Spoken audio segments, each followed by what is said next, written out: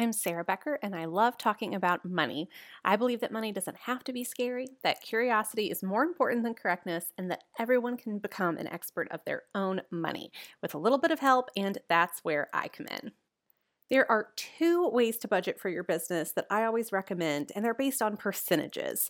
In the personal finance world, we often have people talking about, an 80-20 split or a 70-30 split when it comes to expenses versus savings rate, but we don't really have something that's well known for business. So these are the two methods that I teach my clients when they're first starting to learn how to budget for their business, and I'm going to share them with you today.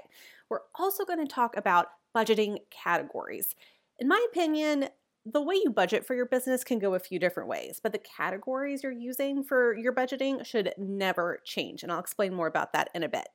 The first method is the 30-30-30-10 method. This is the method I recommend when you're first starting out. So basically, it means 30% goes to ownership or profit, that's you. 30% goes to expenses.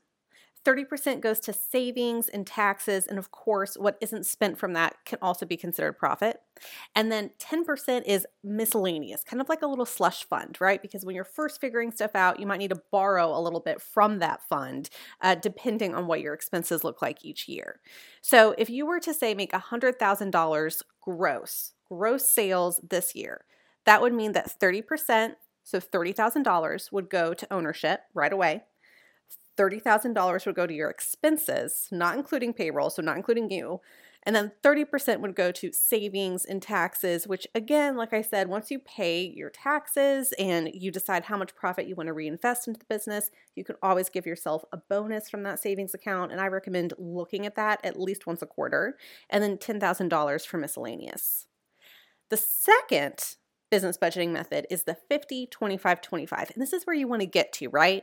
That means that ownership gets 50%, a big raise from 30%. Your expenses get whittled down just a tad to 25% because I do find there are startup costs and expenses when you're starting a business. For instance, when I started my wedding photography business, I had to buy a lot of equipment, right? But then I went a few years, I didn't have to buy equipment as long as I took into account the amount it would cost each year to maintain my equipment, clean it well, insure it.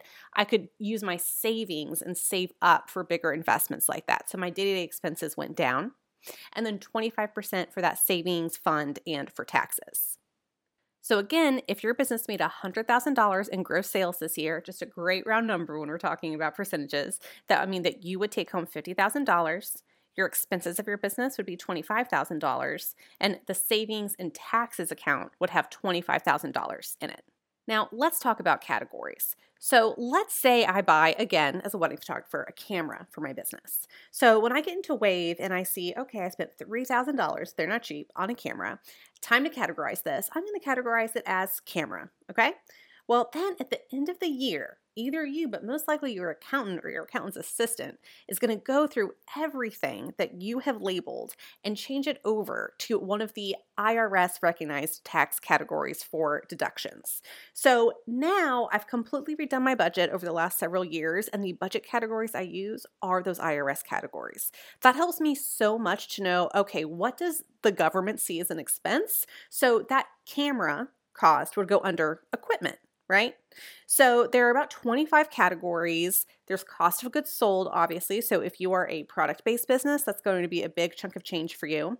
There's advertising, auto expenses, commissions and fees, subcontractors, equipment, business insurance, business interest, legal and accounting fees, office and postage fees, equipment rental, business rent, equipment repairs, supplies, taxes and licenses, travel, local travel, meals in town, obviously meals out of town would be included in travel, entertainment, that is an odd one that I never use and I wouldn't recommend you use it either, bank and credit card charges, dues and subscriptions, research and development, your telephone, your internet, your computer software, and business gifts.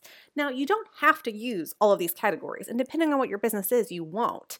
But everything you spend, if you want to deduct it, it should fit into one of those categories.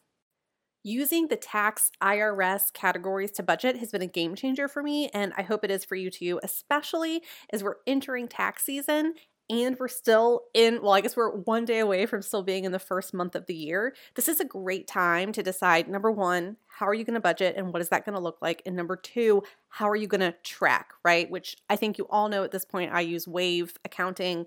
I love it. It's free. It's on the internet. It just makes so much sense to me. And again, it's free.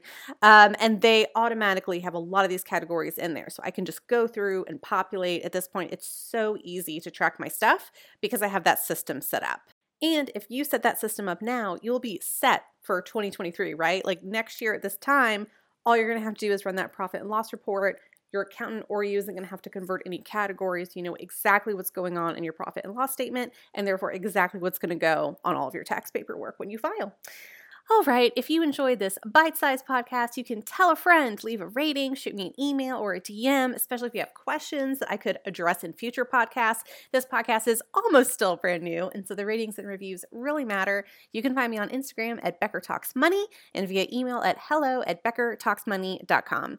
I'll be back soon, and until then, remember you can't work 24/7, but your money can.